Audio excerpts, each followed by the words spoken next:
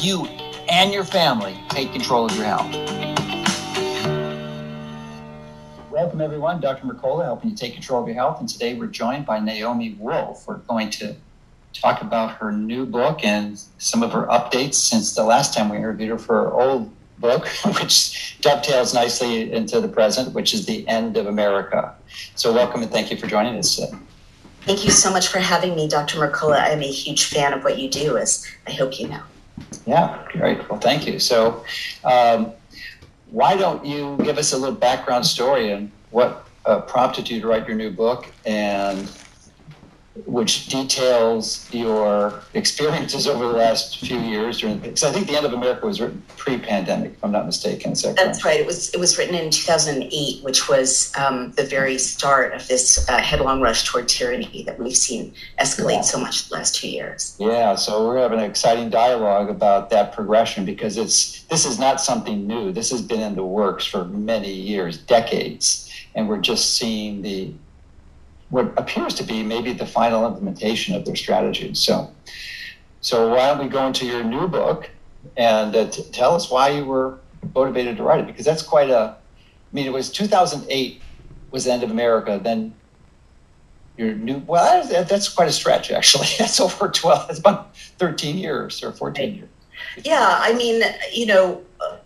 wrote The End of America when I saw that issues around terrorism and the terror threat post 9/11 were being used by at that time the Bush administration in such a way as to hype fear and strip us of our civil liberties.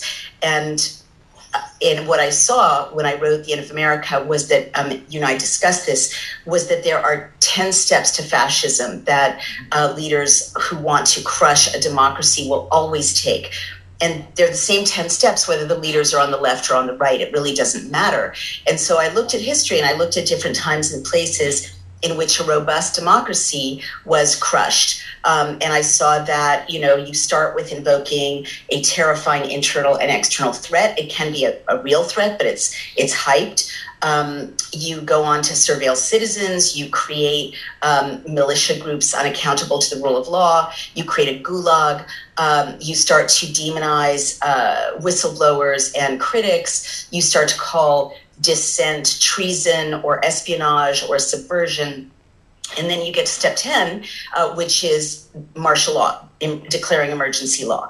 Well, here we are at step 10. And I realized by about June or July of 2020, when we were still under lockdown in New York State, I realized when my governor, Andrew Cuomo here in New York, my then governor, stated that we couldn't have more than 6 people in our homes, which is a massive violation of the Fourth Amendment and the First Amendment right to assembly, the right to privacy.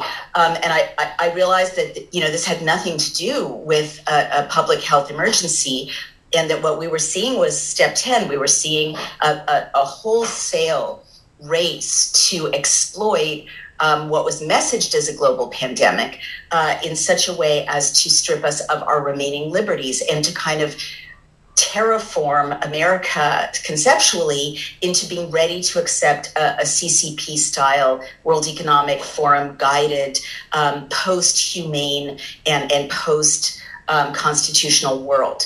And that's only escalated. So I walk the reader through the money flow. I show how bad actors ranging from the World Economic Forum, so much in the news right now, to the Chinese Communist Party, to the Bill and Melinda Gates Foundation, and of course to big tech companies, massaged pandemic policy in various ways to suit their ends. And I show how millions are flowing to big tech companies, especially as a result of completely medically unnecessary pandemic policies. And finally, I explain it, speaking as a tech CEO, which I am now, that what the tech companies especially are driven by is that human beings in human space, having human conversations with human smiles and touch, are a competition that they cannot manage. to compete with. And so a lot of the policies that were rolled out as related to a public health emergency really served to kill off that human advantage and transfer assets to big tech companies. So regarding your step 10 at the end of America, the implementation of martial law, it seems like we're in a process right now, which is actually taking that to a new level, like step 10A or B, which is the ratification of a World Health Organization treaty, which essentially gives them unbridled privileges of A, declaring an emergency, and then B, having total authority to dictate what every country in the world should do. Exactly. This is the most outrageous implementation and strategy, and it appears to be well on its way to being approved. So I wonder if you can comment on that. Yeah, no, nothing is more timely and important, Dr. Mercola. Indeed, that's what's happening. And the fact that Americans have not been able to see this treaty easily, to lobby their representatives, to show up at their congresspeople's and senators' offices and to say, not in our name, that's just an example of why these meta-national treaties are so extraordinarily dangerous, and this one in particular. The TPP, Trans-Pacific Partnership, for instance, was a meta-national treaty. A lot of people didn't like it, but it didn't so dramatically, essentially dissolve the nation state. Mm-hmm. And this is happening. And I wish people would wake up sooner, honestly.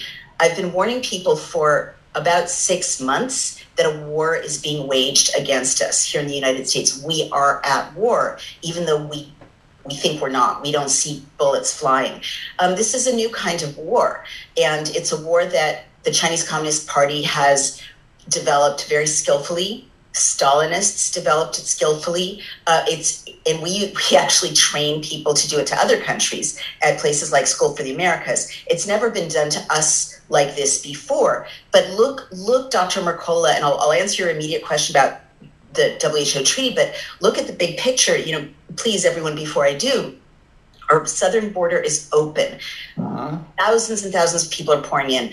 Hundreds of thousands. Hundreds of thousands. Exactly. Thank you. I'm in favor of legal immigration. I'm the daughter of immigrants. However, what's happening, according to my sources, is that fighting age men from Ukraine and from Afghanistan are pouring in. Millions of dollars in state-of-the-art equipment, night vision goggles, military equipment vanished in Afghanistan. We didn't recover it. Where is it? Who knows? But these are men who are going all over the country, places we don't know. They're not being identified. Their destinations are not identified. They could be being put in place. We're very vulnerable. And then north of us, our historically peaceful neighbor, Canada, their World Economic Forum puppet, Justin Trudeau, declared martial law for about 24 hours when the truckers were protesting in Ontario. And what you saw there was unidentified, very mercenary-looking, were they police, were they soldiers?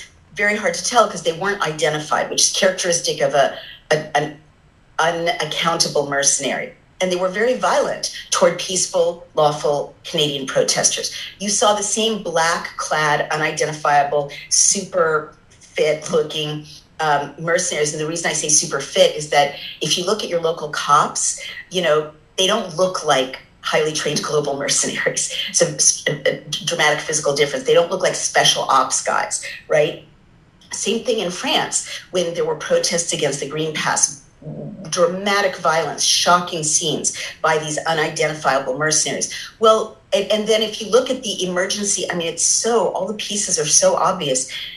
President Biden extended emergency law in April. It was the 8th time he extended it. This time he didn't even bother to say it was due to a public health emergency. He said it was due to instability in Iraq. But what that did was it allowed him to flow millions of dollars unaccountably to health and human services. So he's basically weaponizing health and human services all the way down to boards of health, which have been weaponized during the pandemic.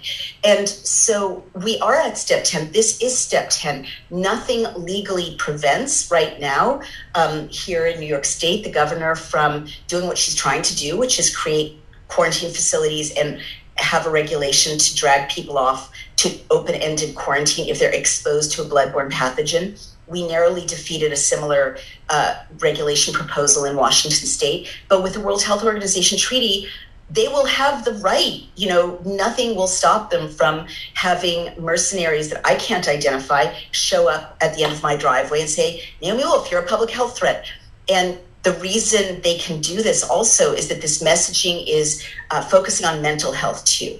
And so if you fold mental health into public health, then you get a rationale to say, oh, dissent is a form of craziness, the way that it's framed in, for instance, communist China. So we are dissolving sovereignty all over the world if the WHO treaty is signed, and it's absolutely terrifying. And we need to wake up and realize that this war is being waged against us. Our nation is literally, traitors are dissolving the boundaries of our nation. So you mentioned that there's a war being waged against the United States, and I suspect that the perpetrators of this war are the global cabal that embraces technocracy. There are several kind of camps of perpetrators from my analysis. And I just want to credit you, Dr. Mercola, because you were way ahead of the curve in identifying how serious this was and the sources from which it would emanate. But I don't see them as no light between them. I see that they're loosely operating in concert. And as I mentioned, certainly technocrats, if, big tech is an alliance of technocrats, certainly the World Economic Forum, again, they're not in lockstep in using the CCP kind of as a cat's paw. Pharma isn't even the main driver, in my judgment, as powerful and scary as it is. I think they're using pharma as a weapon, basically as a global weapon. So these entities and the Bill and Melinda Gates Foundation and other bad nonprofits like EcoHealth Alliance, which is at the center of everything, and this is Peter Daszak's organization, and other aligned bad nonprofits like the Committee for State and Territorial Epidemiologists, these third-party nonprofits allow government agencies like the CDC to kind of offshore their criminality. For instance, the CDC contracted with these third parties to manage their data. And my book shows how there's been a consistent mismanagement or manipulation of data around the pandemic, to the extent that one of my chapters is called The Unverifiable Pandemic.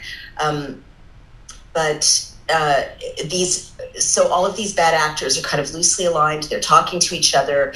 Amazon and Google and Microsoft benefit from the pandemic in ways that I show. Google owns Baseline, which you have to sign in to get a CVS PCR test. Microsoft built the vaccine passports. Bill Gates is invested in the vaccines. I just did a bombshell interview with RFK Jr. in which he said, all of the big tech companies are invested in vaccines. So it's a pretty fully fleshed out methodology that involves big tech, involves CCP, involves World Economic Forum, and now the WHO as a delivery method to create a one world matrix in which nation states are meaningless, parliaments and congresses are meaningless, and all of us are surveilled or tracked and regularly injected or forced to take whatever pill or treatment or intervention they want us to take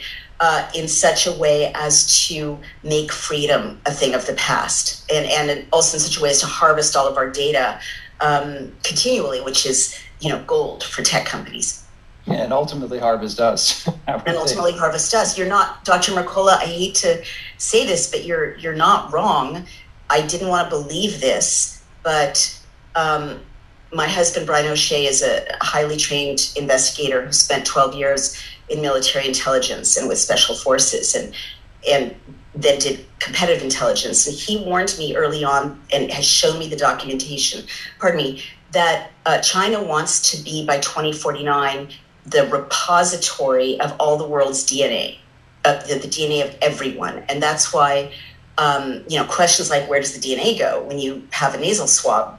The last 2 nasal swabs I had Chinese lettering on them. I don't know where it goes. CBS didn't know where it goes.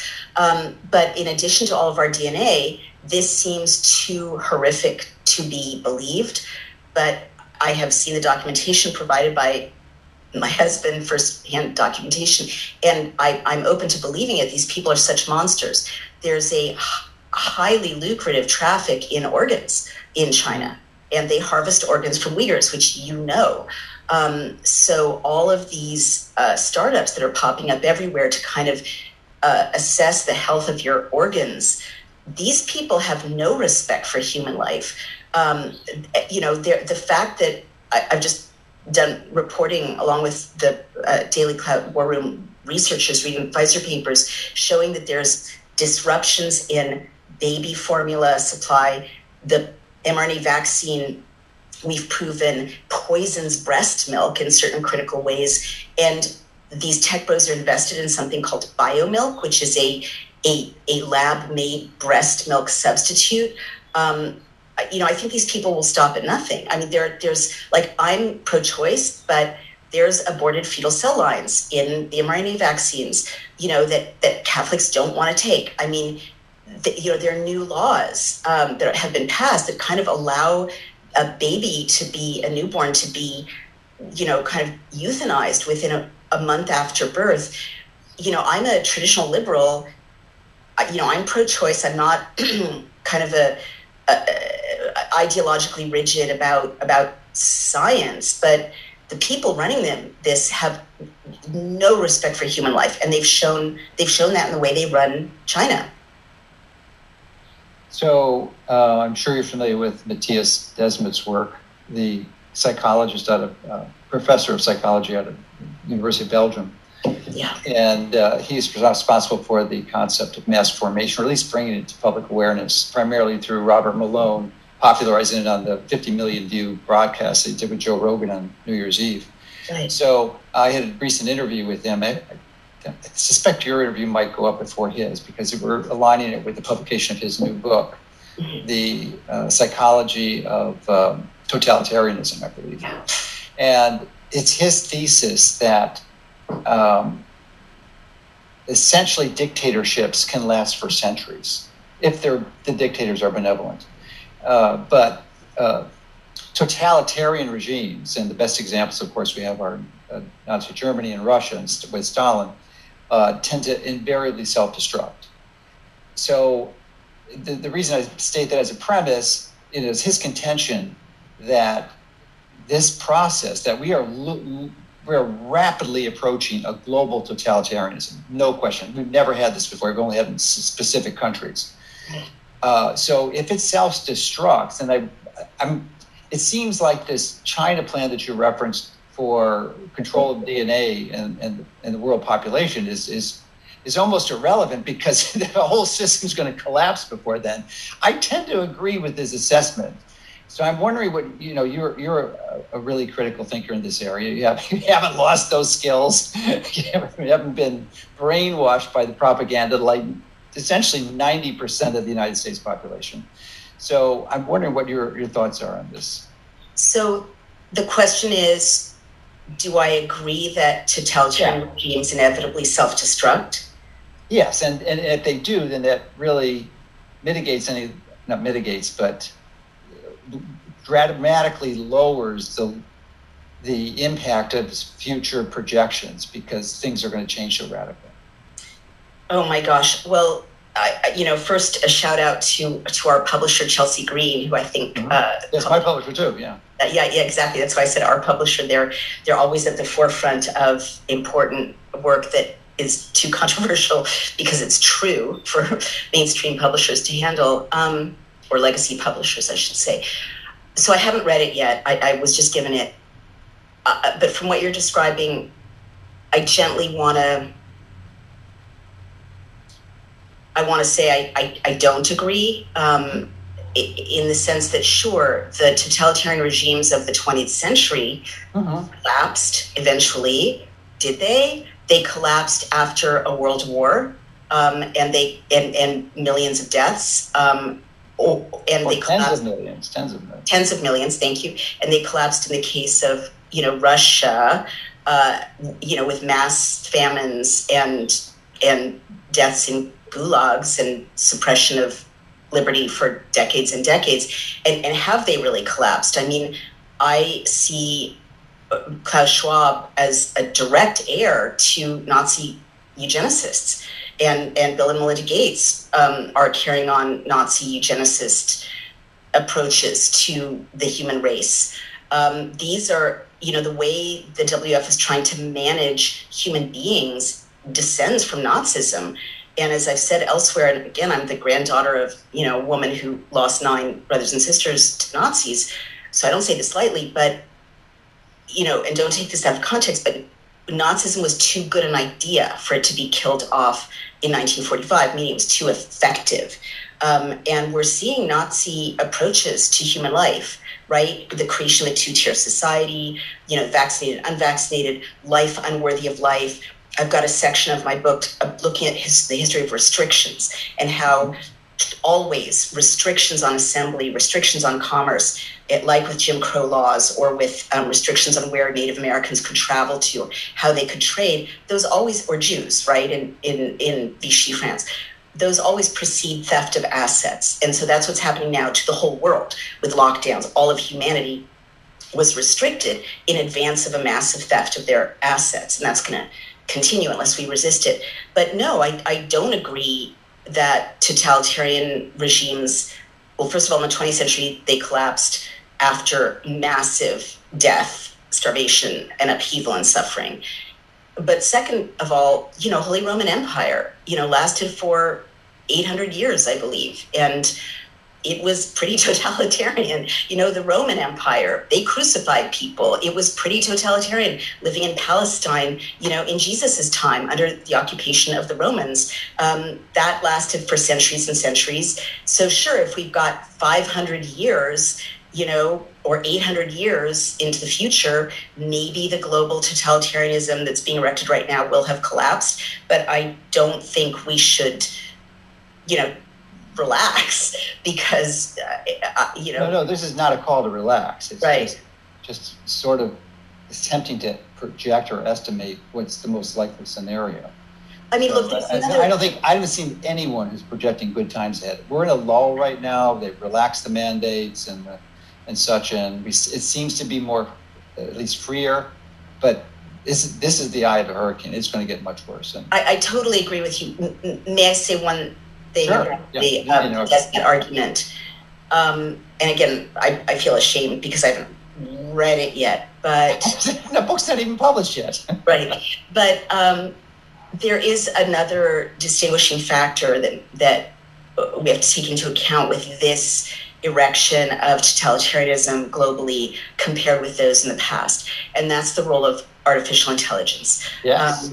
Which you address. And AI, look, there's AI now has the capability, which I think we saw in the messaging around the COVID pandemic, to tell the same story at the same time around the world at a scale that no human propagandists could ever match. Mm-hmm. And AI is like a cat's cradle, so that it can take inputs from India about, how people are receiving a propaganda message and adjust it.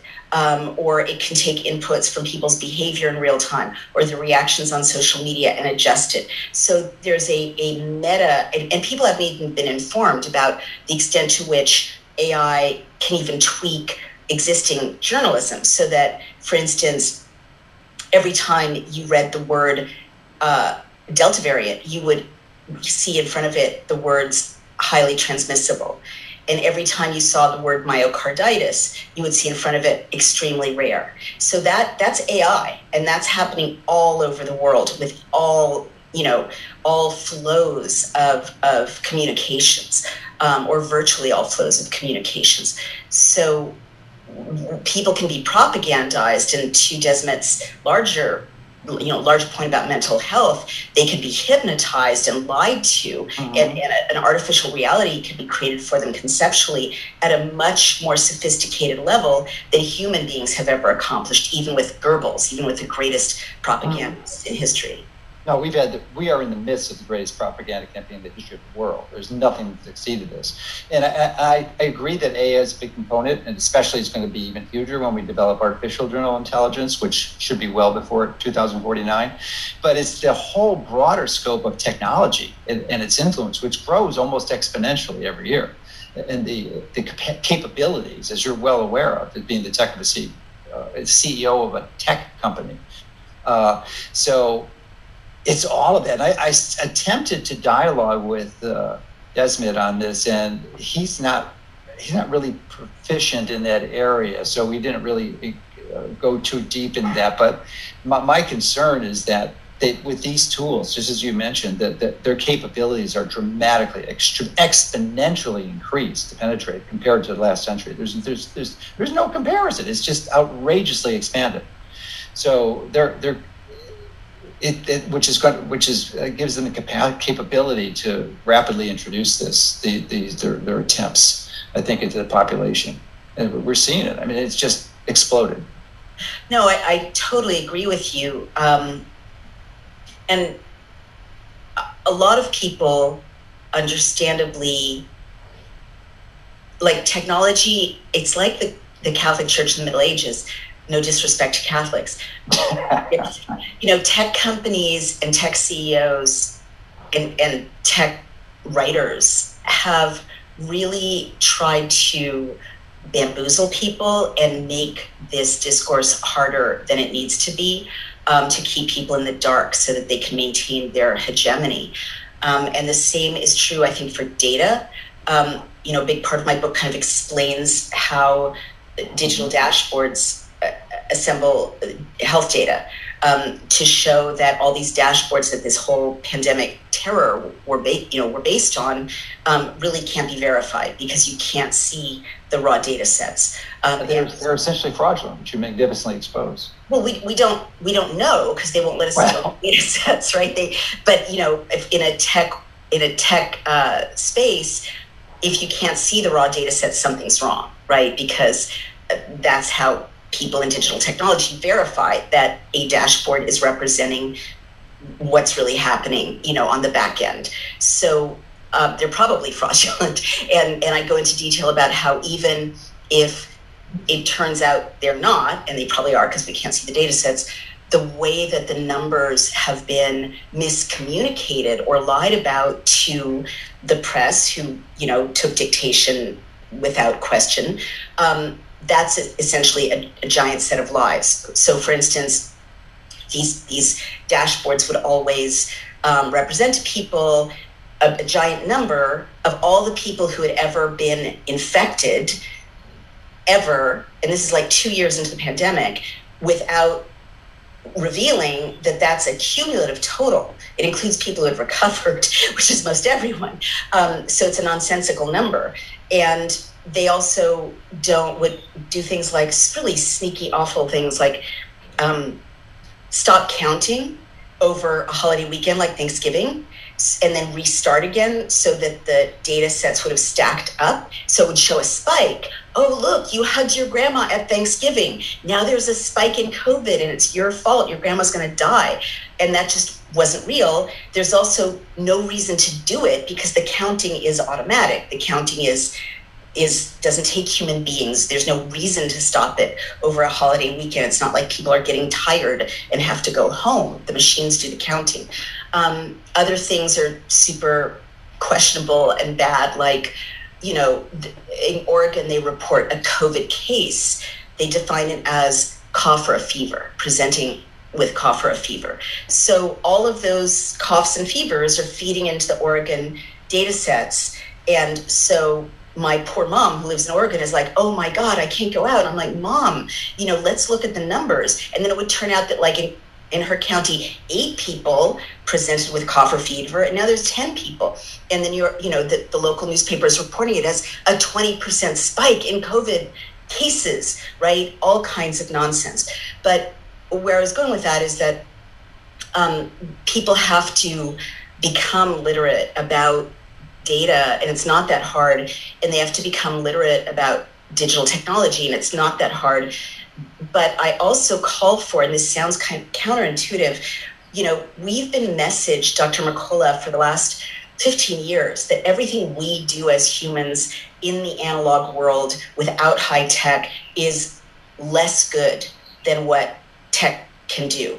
But in many ways, and this is so clear right now at this critical moment in history, what I call the analog humane world has revolutionary capacities that technology can't compete with.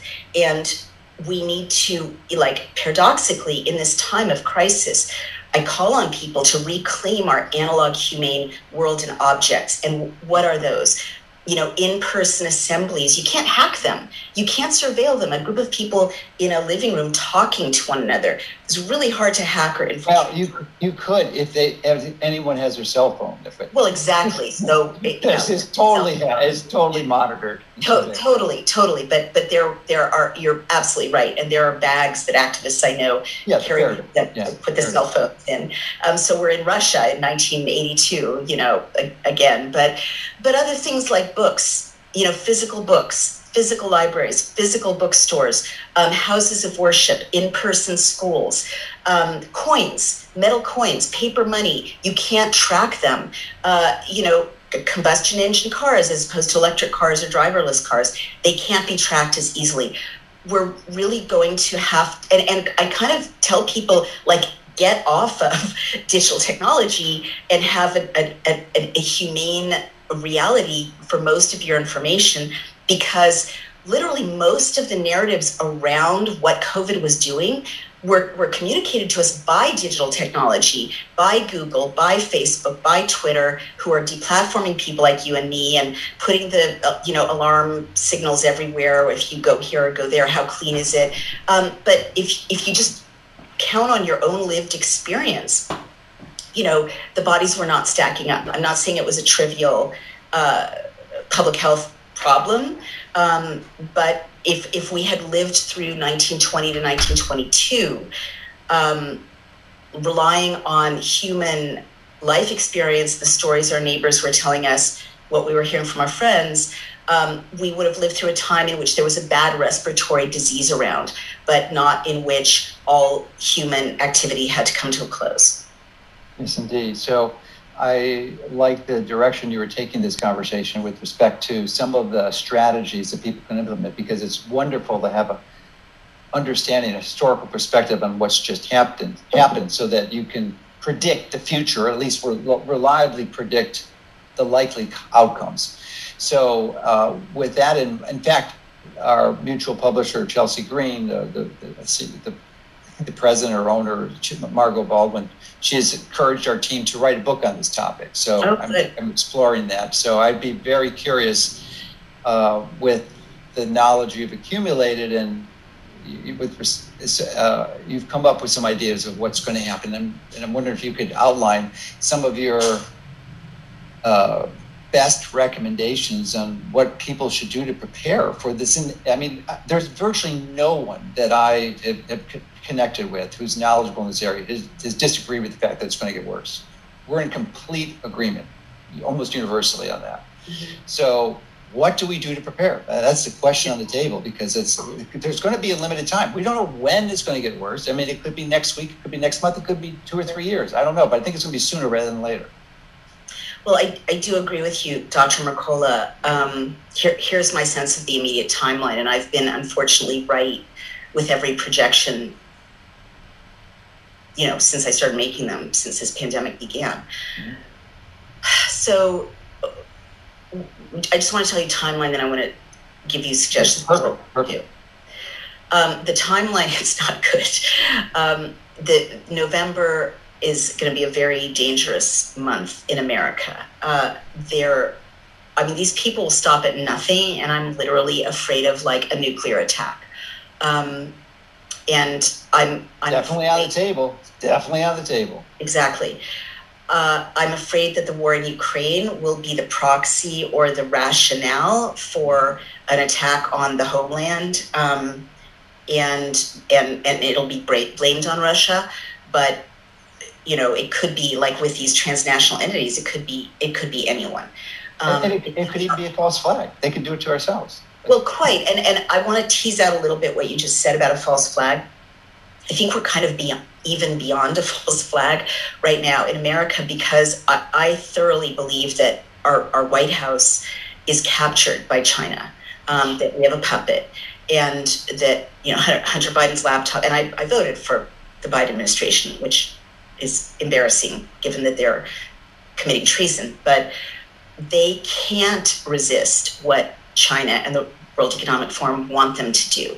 And so that's why I've been saying, if you look at the harms in the Pfizer documents that my team has revealed, this is an attack. It's a biological attack. The disruption in our food supplies, I mentioned this earlier, it's an attack. So we are under occupation now. It's not going to happen in the future. We have to notice that we are already under occupation. I used to be a political consultant. Every single thing that the Biden administration has done in terms of messaging and symbolism has served to lower the status of the United States internationally and to demean our symbols. I mean, even little things like checking his watch 3 times at a military funeral, that's not an accident. Those things are highly scripted. And over again, you can see an external hand dialing down the prestige and authority of the United States. The withdrawal from Afghanistan, that did nothing but trash our standing internationally. So point is, we have a captured White House, and that's very dangerous because it means that the FDA may or may not let poisonous food reach our shelves. The FDA turned a blind eye or colluded with unbelievable harms revealed in the Pfizer documents, which I'd love to go into another time on your show. So the FDA can't be trusted. The CDC can't be trusted. So basically the timeline is you can expect more and more disorienting narratives of confusing public events, more and more, it's monkeypox, it's smallpox, it's tuberculosis, to make you feel off kilter and panicked right up until November. In November, I anticipate, I'm sorry to say this, a giant crisis, which will have the effect of it's not safe to leave your homes, everything's radioactive, or it's not safe to leave your homes, there's smallpox everywhere, or there's mass shooters on the loose, it's not safe to leave your homes. And this will drive voters to have to vote by mail instead of in person. And the reason I say this is, as a political consultant, there is no way that these people are acting like they're going to be midterms. They're just not. They're just acting like there's never going to be accountability. There are never going to be investigations. They're never going to be impeached. And so there will be no midterms. So if I were to bet, I would bet that the midterms will be dramatically compromised, if not taken off the table altogether or made cosmetic, cursory. I would imagine that we're going to see more and more gangs. Like what happens right now is militias, and you don't know who they are. So we're going to see more and more gangs wreaking havoc in inner cities or wreaking havoc in businesses, and they'll be called something or other. They'll be called Antifa, they'll be called Proud Boys, but really their job, we don't know who they are. And their job will be to terrorize everyone. I think LA is well along with this, and to create a kind of the complete loosening of social bonds and the civil contract, and lead people to really, like wealthy people in Latin America, a lot of Latin American countries with horrible gang violence, scared to leave their homes, hiring private security and so on. The defunding of the police is directly contributing to this. It's part of this process, and it's worked. Like there are so many cities that are uninhabitable now, in effect, with no civil life because of the defunding of police. So that's going to escalate, and so then we'll kind of be in a world which is a lot like Sierra Leone after the Civil War, where you're not at war, but you're not safe. And then you have to pay for protection, or, the cops don't answer calls, or, you're at the mercy of gangs. After that, or along with that, there'll continue to be disruptions in the food supply, certainly disruptions in the energy grid, and probably cyber attacks. So there's going to be parts of the country that are going to be in darkness or unable to communicate intermittently, and that will add to our fear. So all of this is going to play out, and it's going to play out around the world. And they're not going to stop. This playing out is this year.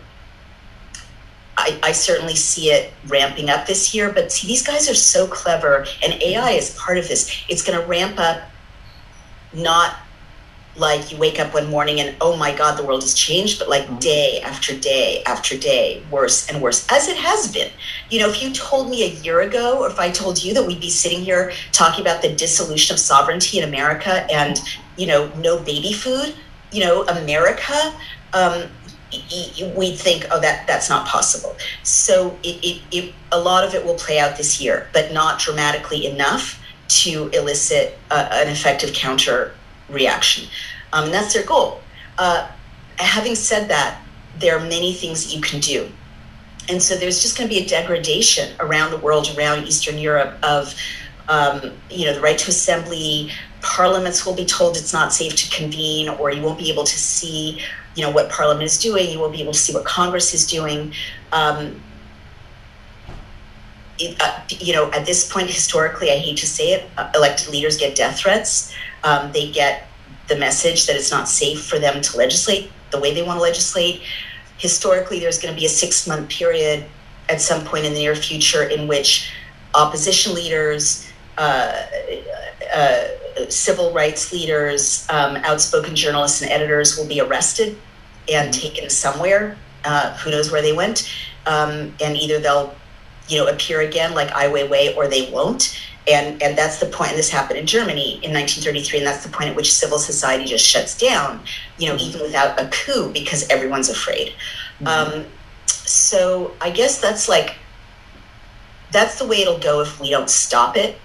There are many, many things to do if we stop it.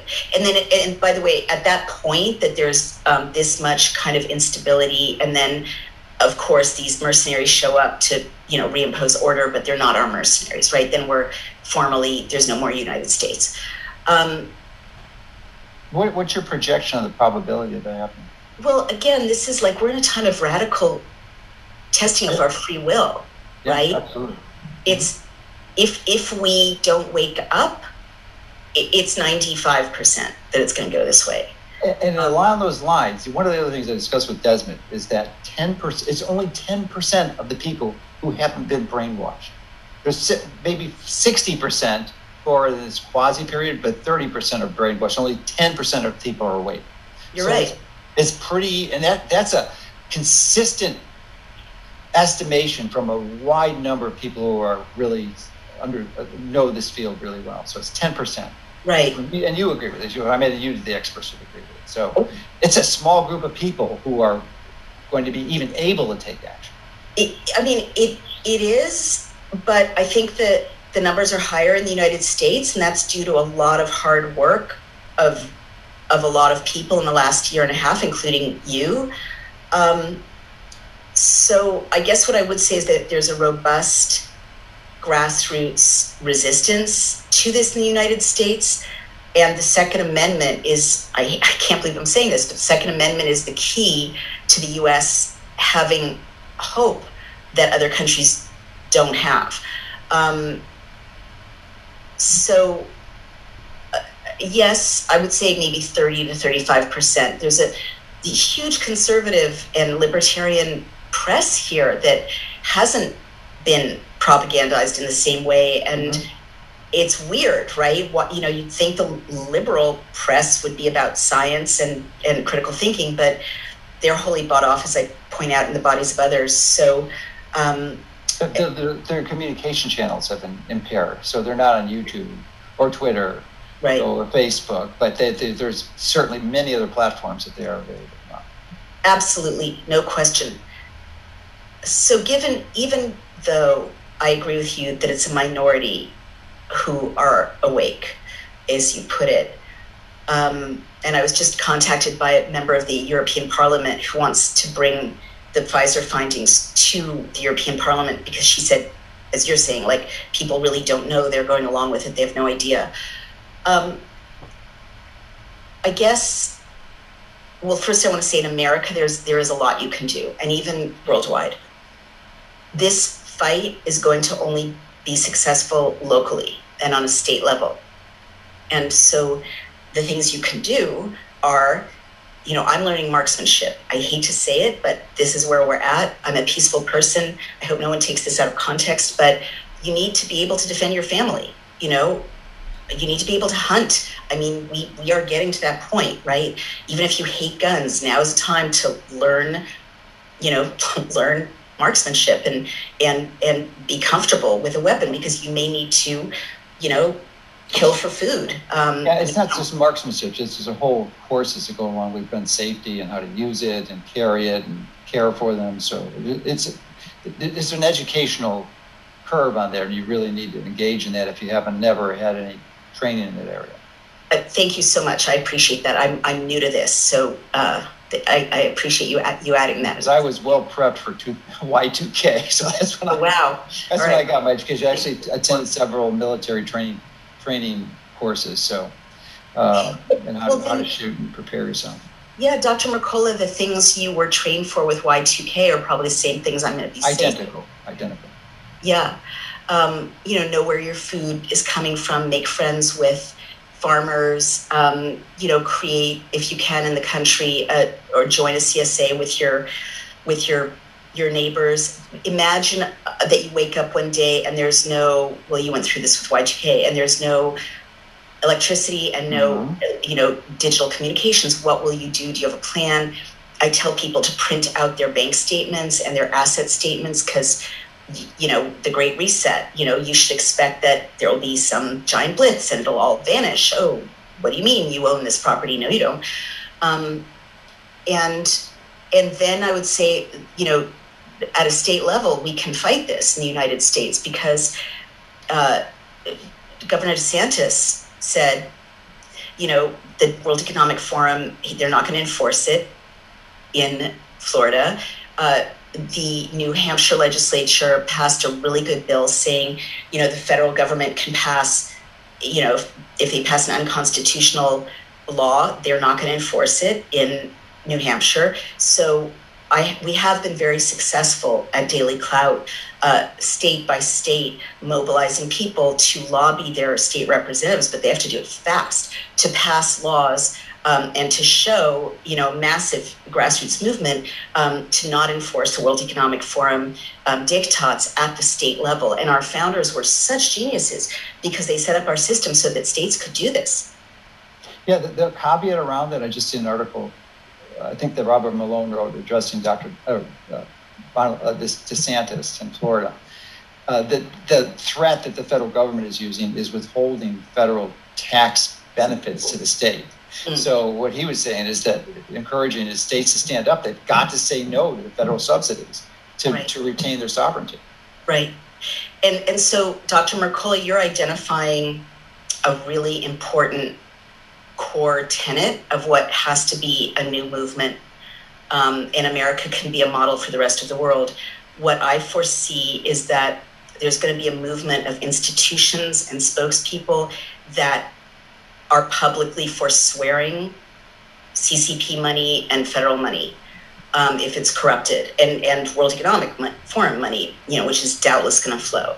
And they'll be open to disclosing their books, disclosing their funders. And the goal now is to create a whole alternative civil society. And I've actually just bought a property to start an institute to do that, to invite all the people who are doing that. I hope to invite you as well, to create uncorrupted science, uncorrupted, journalism, uncorrupted medicine, and hopefully we can invite, governors and heads of universities and so on to kind of take the pledge and create uncorrupted American institutions that, that are answerable to the American people, and kind of a new a new rebirth of anti-globalist corruption, and it's going to take that at the very least. Noble goal. So, are there any other recommendations that you have with respect to preparing, or is it? Because I don't think you really address that in your book, the body, which I never named your book. I think it's the body of others. The bodies of others. Bodies of others, the COVID-19 authoritarians. Yes. So, and that will be available on Tuesday. On Tuesday. Okay, good. Pre-order it now. Yeah. So, it was. So I don't think you really discuss what you just reviewed now, which is I was curious to find out if you would, because to me that's one of the most important areas. Is what do we do? So we know all this. What do we do? We don't have to be convinced. We've gone through years. We've done our training. Mm-hmm. What's the next step? Mm-hmm. Well, I do think that in the analysis I offer in the Bodies of Others, by explaining what's behind so many directives, readers do understand a lot about what to do. I mean, I agree that I've just added some detail, but, I explain so thoroughly how fake the data are, as you have and other people have, that I think that people who've read my book, like my mom, I think my book is a good antidote to the psychology of totalitarianism. I think it's like with the beauty myth, much smaller example, but the beauty myth deconstructed a mythology. And readers said that they felt freed of this hypnosis after having read the beauty myth. By the same token, I do believe, and I'm hearing that people who are reading the Bodies of Others can kind of break apart this hypnosis that's been laid on them, because they can use critical thinking to know, when they're being lied to. I think that's fundamental to whatever we do together next, to have that free will back again. I think that, my call to re-embrace the analog world and my identifying what that looks like is fundamental. Like when you get 100 people in a town hall talking to each other in person, solutions arise that aren't prescriptive and that aren't top down, but it's that technology of getting 100 people together in a town hall that has to be re-embraced and redefended before those, solutions arise that are going to be appropriate for that local community. I also think that by showing people how the legislative process got corrupted, and providing on my site, Daily Clout, the way to draft your own laws and pass your own laws, I am providing people with, very concrete ways to protect their liberties and to know what to do in the future. So I hear you, but I do think that, there's a pretty clear blueprint in the book as well.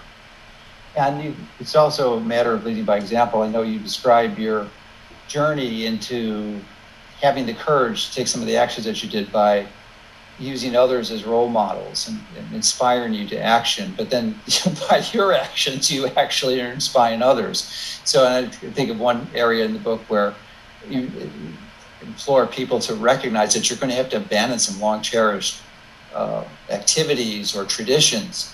Like you had to give up I think you moved to a more rural area in New York, and then you found a new synagogue, and they eventually, because of your positions, they eventually told you to leave. They kicked me out. They kicked you out. So, which is interesting. So, you basically need to wake up and rethink things and take a look around and do the analysis, because we're in a rapidly changing world.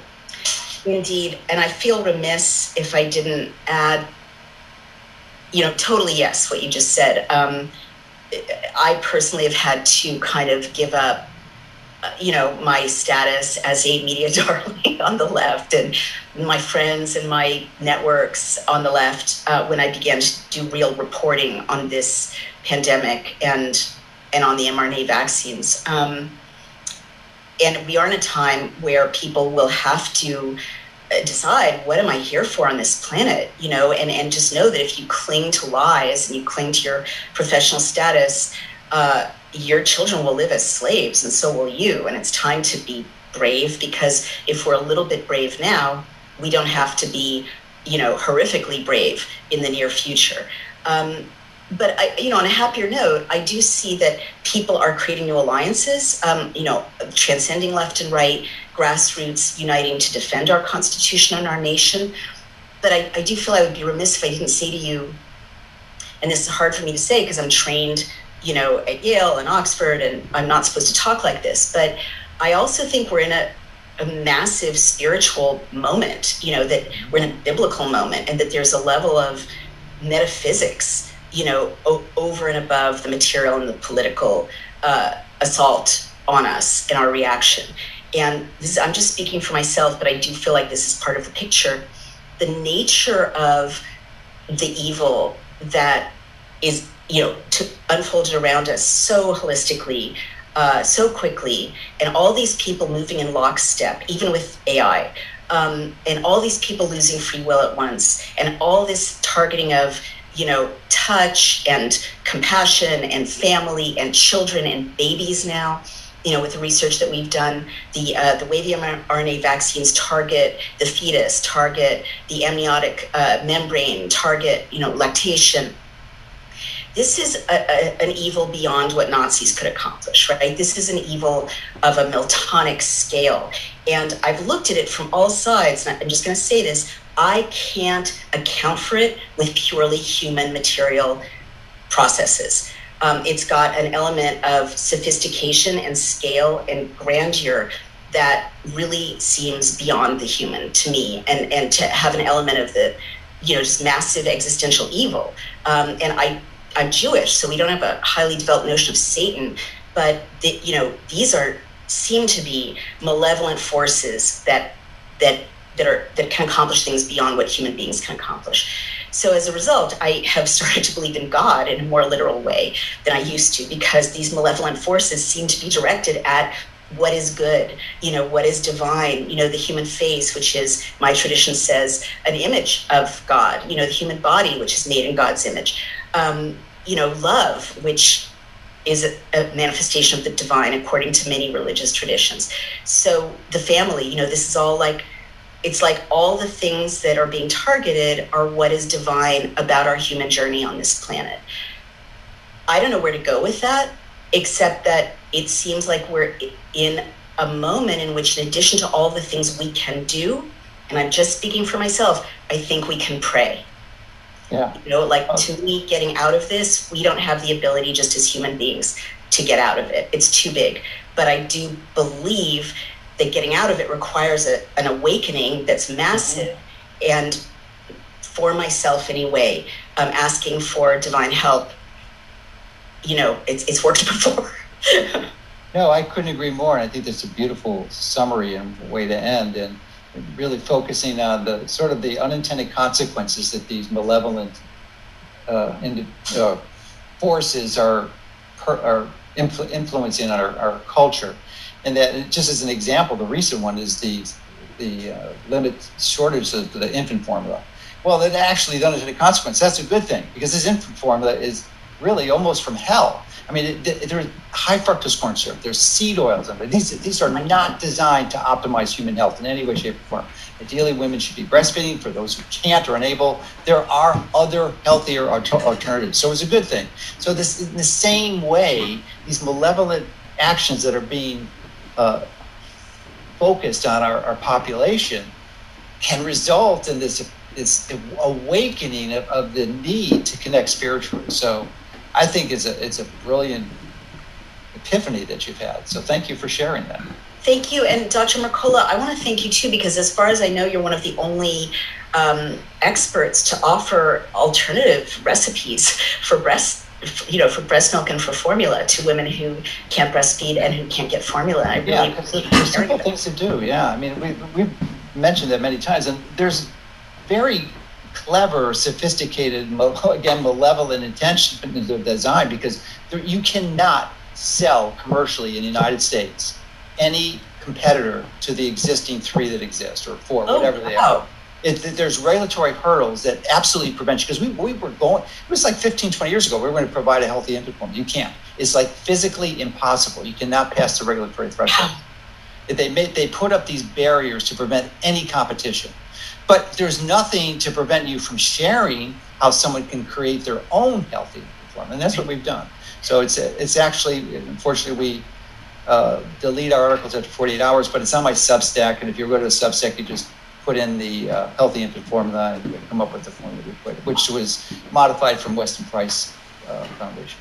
I will share that widely. It's really a lifesaver at a time like this, for when there's really a war on meat, which we can discuss.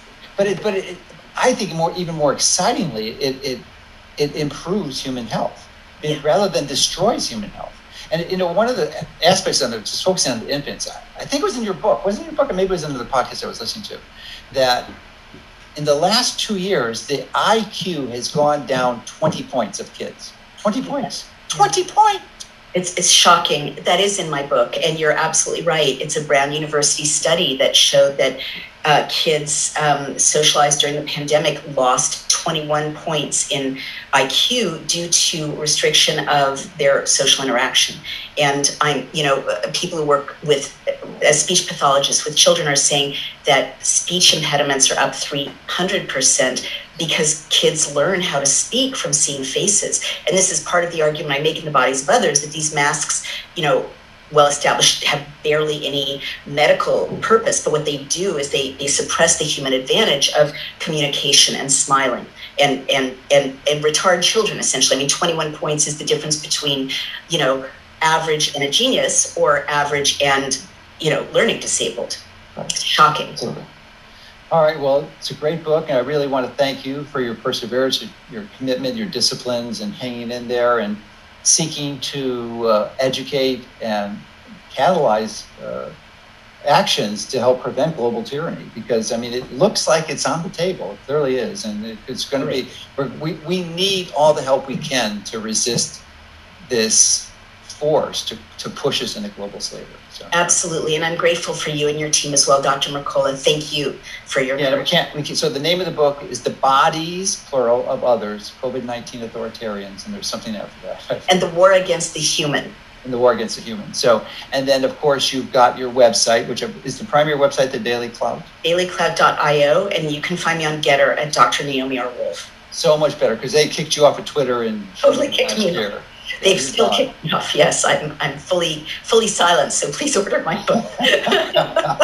They've taken us another step, that if someone even puts a link to our site or one of our articles, that won't be allowed. They don't even do that for InfoWars. No, that's right. We are taboo. So I'm honored to be in your company. Yeah. So I want to congratulate you too for joining the Kryptonite Club.